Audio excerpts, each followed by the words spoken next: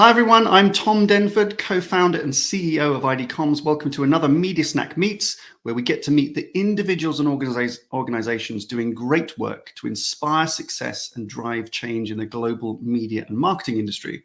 Because the best are short on time, I ask just 6 questions in 15 minutes or less, and we get to learn what's behind that success, what it takes to make change in the industry, and maybe what the rest of us can learn from those experiences. My guest for this week is Marla Kaplowitz, who's the CEO of the 4As. Hi, guys. Hello, gentlemen. Where are you? There you are. Cheers.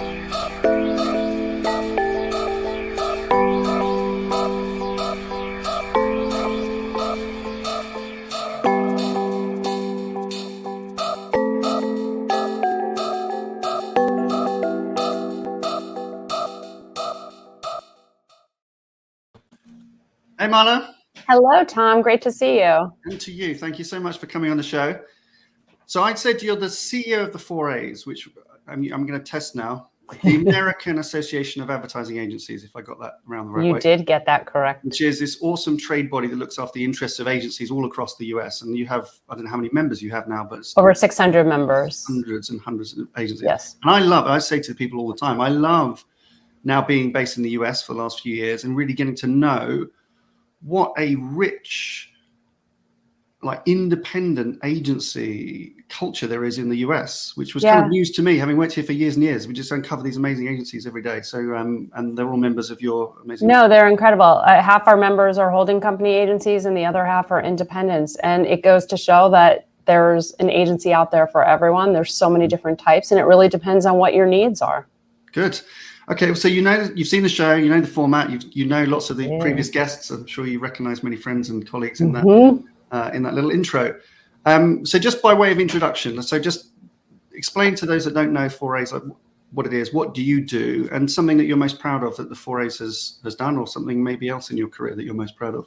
Sure. So the 4As really is very focused on, as you said, representing agencies. So supporting them, advocating for them, helping them with talent, making sure that the industry is working together and collaborating to demonstrate the value of agencies. But I tell our team every day, how do we add value to our members and help their business thrive? And how do we move the industry forward? So everything we do is either strictly on behalf of agencies or more broadly on the industry. And since this is a media snack, I'm going to tell you the proudest thing that I think the 4As has done in the past few years is really bringing together all the leading media agencies to focus in on brand safety and suitability, and the creation of the Advertiser Protection Bureau. Louis Jones, when he was at the 4As, really bringing people together to launch the brand safety floor, the brand suitability framework that has now been embraced and adopted by the GARM globally and refined. And that work continues. And that APB team meets every single week. They are so committed, now very much focused on misinformation and disinformation and what's going on in this country. Well, that's really good. And you know, as we've spoken a lot on Media Snack, I know you're aware, we really appreciate any type of collaboration. You know, we're really strong advocates for collaboration. And when advertisers and publishers, vendors, other trade associations want to collaborate with agencies, they know that they can do that with, you know, via the 4As, because you can bring your members together. And that's been really powerful, I think, as we've needed to really cross those aisles. I think you say in America, you know, cross the aisles and collaborate across different parties. Really good. So let's, like you and I, we've known each other for a long time because we used to work in an agency together many years ago. You've seen from different sides of the industry, and experienced a lot. So what's been or remains the best thing for you about media? I know you're not exclusively media these days. I'm not, but I spent 30 years of my career in the agency side focused on media, and I just have always believed that it's just an exciting area. It's incredibly dynamic. There's always something new to learn, whether it's exploring opportunities, creating new ways of working, solving business problems, but it's also filled with some amazing entrepreneurial people. And you just look at the proliferation and change that has happened. I think back to when I started in advertising and we used to solve for cable with, 5% of our budget. Obviously, the world has changed significantly since then. And I think that's what motivates and excites people to be part of it. Good. I like that. Well, that's, we're equally passionate about that. Yeah. It brings its challenges though. So of which there are many. And I think the 4As has been, at the forefront of many of those, been involved in many of those challenges and big, as I said, deep discussions that require these collaborations. So from your perspective, what are the things that really lingering for your members and do you think is a big challenge?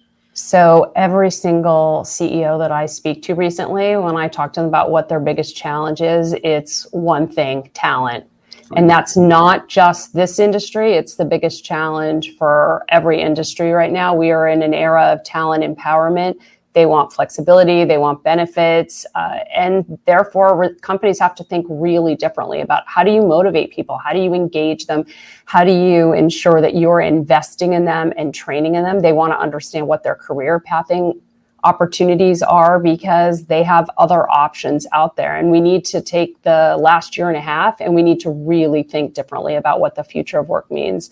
So that's a lot of the work that we're doing now at the 4As with our members. We just hired a new director of talent relations to work more closely with our agencies. And we will continue to develop new programs within our professional and organizational development team. We're just about to launch something called Campaign Enlightenment, focused on how to help agencies understand DE&I better when it comes to all aspects of campaign development. But it's back to talent. How do you train them? How do you retain them? And again, how do you ensure that you are bringing together an equitable group of people and delivering against that? Yeah, good. Now, you mentioned before, and I hugely agree with it, that agencies, because I think historically a lot of agencies have been owner founded, even if they're now part of public companies, they retain that culture of entrepreneurialism. And we comment a lot. We've always been impressed at agencies' ability to just be agile and reinvent themselves. Sometimes too much, you might say. Sometimes agencies are constantly trying to reinvent themselves, and because of that, they've always been relatively progressive places to work. So it's good to hear that leadership in agencies is really listening to the people that they want to attract. But also in the last 2 years, what we do know is that agencies agility also means that they do let people go pretty quickly and pretty easily. And agencies have lost a lot of people by choice, right? In the last year or so. How do those things kind of balance out? Because we hear the same thing. Agencies desperate for talent. How do they navigate that between having to be so responsive to the kind of financial pressures at 1 minute, but then having to reinvent their business to attract new talent the next minute? I think you just raised probably one of the biggest challenges for leaders right now, especially as the business starts to shift from retainer to project-based, how you need to flex, but how do you motivate and engage talent? This business has always been volatile, and there are people that don't want to be part of that. It's a dynamic business and things are always changing, and that's both the exciting part of it, but also an aspect that probably is raising concern for some people. And while the agency world contracted last year, like a lot of businesses, it's now back to expanding as businesses back to a growth mode. And getting that talent is proving challenging. And I think that everyone is recognizing they need to be thinking differently in order to retain that talent more long-term, as well as looking in different places to find the talent. It doesn't help to keep going to another agency to find talent. You're just hurting the industry overall. How do we expand that and go to other creative fields and bring new people in? Okay, so good. Just while we're on that as well, and before we move to the next question, just if anyone's watching that is interested in getting into agencies, what from your perspective could you see across them all? What's the best routes in? Is there a really good initiative? Is the 4As involved in recruitment? What's in? The best initiative that we have is our MAPE program, the Multicultural Advertising Intern Program, that's been around for 48 years, where we're bringing diverse students to agencies. This year we have over 400 fellows. This week we have the career fair going on. They're amazing. We train them. They get the experience, the internship. That's great for entry level. But there's obviously very different places to be looking for people at the mid to senior level. And the agency business continues to expand. And now you need people in data analytics. That is a hot area. People with e-com, shopping experience, it continues to grow. So the 4As is helping agencies as much as possible. Another initiative that we have is we are actually getting ready to launch a freelancer job portal, because we know it's been really challenging to find talent. And so we want to be able to bring talent together that's vetted, that's been used by members, that can actually collaborate with one another to talk about that, and then have access. Yeah. Great. Okay. So anyone job hunting right now in agencies, look up those things. Maybe we can put something. Absolutely.